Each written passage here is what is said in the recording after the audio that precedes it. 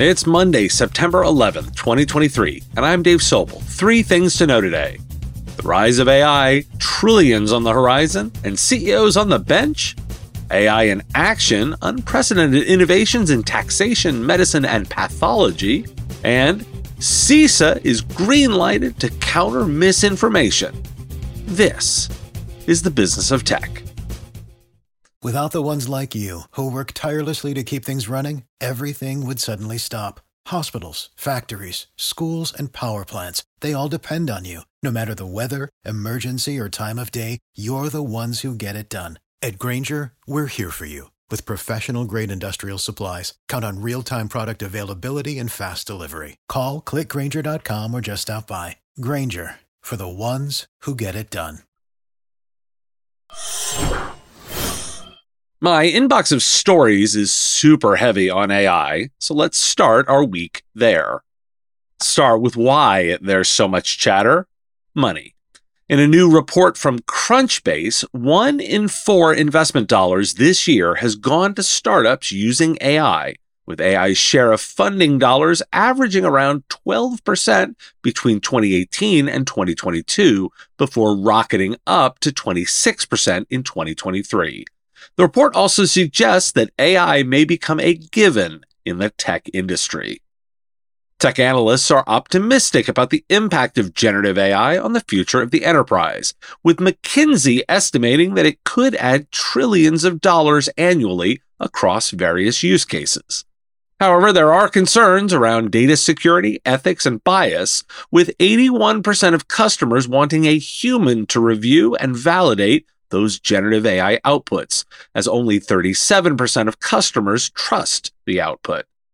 Gartner predicts that generative AI will increasingly impact enterprises over the next 5 years, with 40% of enterprise applications having embedded conversational AI by next year, and generative design AI automating 60% of the design effort for new websites and mobile apps by 2026.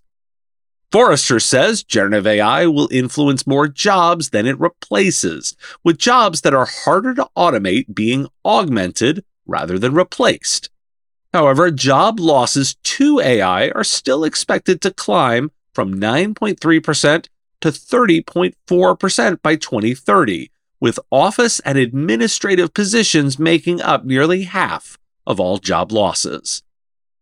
Companies that mentioned AI in earnings saw their stocks rise 4.6% on average, while those that didn't saw gains of nearly half that. The number of AI mentions in S&P 500 earnings calls has skyrocketed, with a 366% increase in Q2 2023 compared to the start of the year. Adobe saw the largest stock price gain of 38.2% following a mention of AI. NVIDIA also saw a 26.3% jump in share price, but veteran investor Rob Arnott called it a textbook story of a big market delusion. But let's make it more interesting. A study by Northeastern University's School of Business found that sometimes executives acting like AI during earnings calls can be good. The study compared executives' responses to those of AI chatbots and found that when executives give less robotic answers with more new information, the effect on the company's stock was more dramatic. However, when there was no new information, the AI's responses were similar to those of the executives. The study suggests that companies should have AI do the earnings calls when earnings are bad, but when earnings are good, executives should give more detailed answers. Oh, and the cherry on top there? Business Insider has a piece arguing that AI can replace the CEO, as they're not that useful anyway. Well, there is more. The article argues that CEOs are overpaid and often operate as figureheads with little responsibility or accountability. An AI model could give quicker answers, be in a continual state of self-improvement, take feedback instantly, and deliver the same kind of operational efficiency for which the current CEOs are paid millions of dollars a year. Why do we care? There's a delightful irony that AI could replace the CEO's job. Now, I agree with Forrester that it's more about influence. That CEO quip is really about how that influence would work, particularly as you consider earnings calls. The money is flowing into the space, which should tell us all something, that there's at least a projection and guess that it will be valuable. The connection on stock value both shows the hype and potential value. Now, I'm an optimist here, but now we need to make it practical, right? Well, I have that for you next. So, what are the more exciting use cases? The Internal Revenue Service plans to use artificial intelligence to audit 75 of the largest partnerships in the United States, each with an average of $10 billion in assets by the end of September. The AI will help identify patterns and trends that were previously undetectable, and the IRS will also assign dozens of revenue officers to the same task. The program will target individuals with reported incomes above $1 million who have more than $250,000 in recognized tax debt and will expand its focus on digital assets. The IRS began experimenting with AI for general income tax accounting in 2021 and introduced voice and chatbots to assist taxpayers. An AI tool developed by researchers at the University of Rochester can assess the severity of Parkinson's disease and outperform primary care physicians. Patients can participate from home by tapping their fingers in front of a webcam, and the AI model generates computational metrics to assess the severity of tremors. While expert neurologists outperformed the AI model, it significantly outperformed primary care physicians, highlighting its potential in primary care settings and improving healthcare access and equity. An AI-driven brain implant has allowed a stroke survivor with locked-in syndrome to speak again after nearly 20 years. The implant uses AI to decode the woman's brain signals while she tries to speak, and then synthesizes speech and facial expressions using a computer-generated avatar. The researchers behind the project claim that this is the first successful use of neurotechnology to synthesize speech and facial expressions from brain signals in a patient with locked-in syndrome. Microsoft is partnering with digital pathology provider Paige to create the world's largest image-based AI model for identifying cancer. The model is being trained on billions of images and can identify common and rare cancers. Paige has been digitizing the pathologist's workflow to improve accuracy and efficiency within the specialty. The AI model will help solve the storage problem for health systems and help pathologists work through cases and arrive at a diagnosis more quickly. Why do we care? The IRS uses AI as intended. Take complex problems and make your existing teams more capable by leveraging the tech. I love it. Healthcare too. Take specialized information and make it available more broadly, particularly in helping primary care physicians get to diagnosis more quickly. I'm trying to pull far less hype-driven examples in my coverage to frame the conversation. These are examples where you can tie quickly to business and direct human outcomes. We like outcome-driven solutions.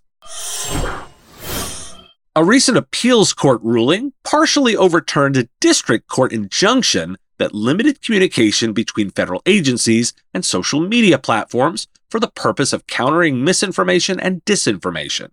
The ruling eases restrictions for some agencies, including the Cybersecurity and Infrastructure Security Agency, but not for others, such as the FBI. The FBI and some officials are still subject to a modified injunction that prohibits efforts to coerce or significantly encourage social media companies to remove, delete, suppress, or reduce posted content containing protected free speech. Why do we care? CISA gets a pass on their communication with social media companies. That's an important detail that should boost the security community. Why?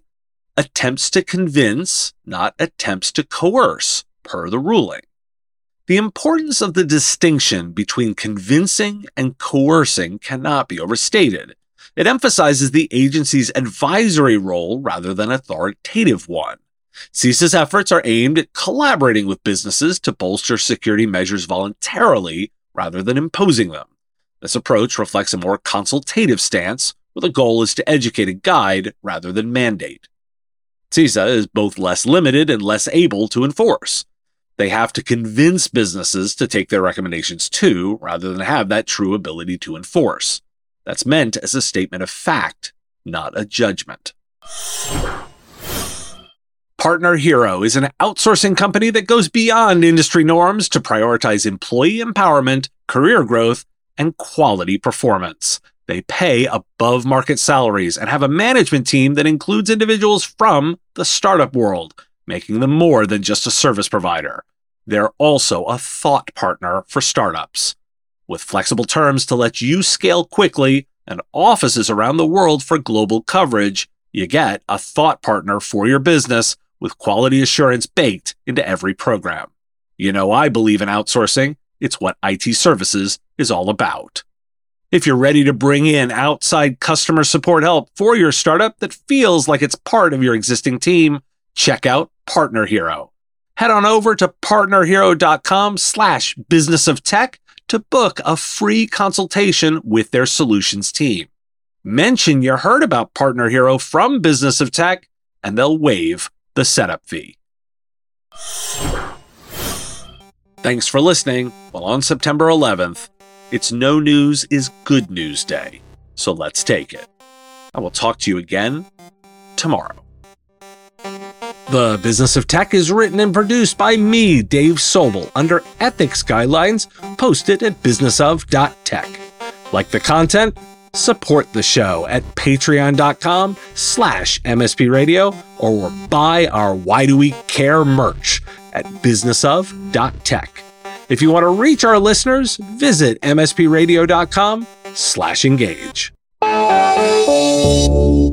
Part of the MSP Radio Network.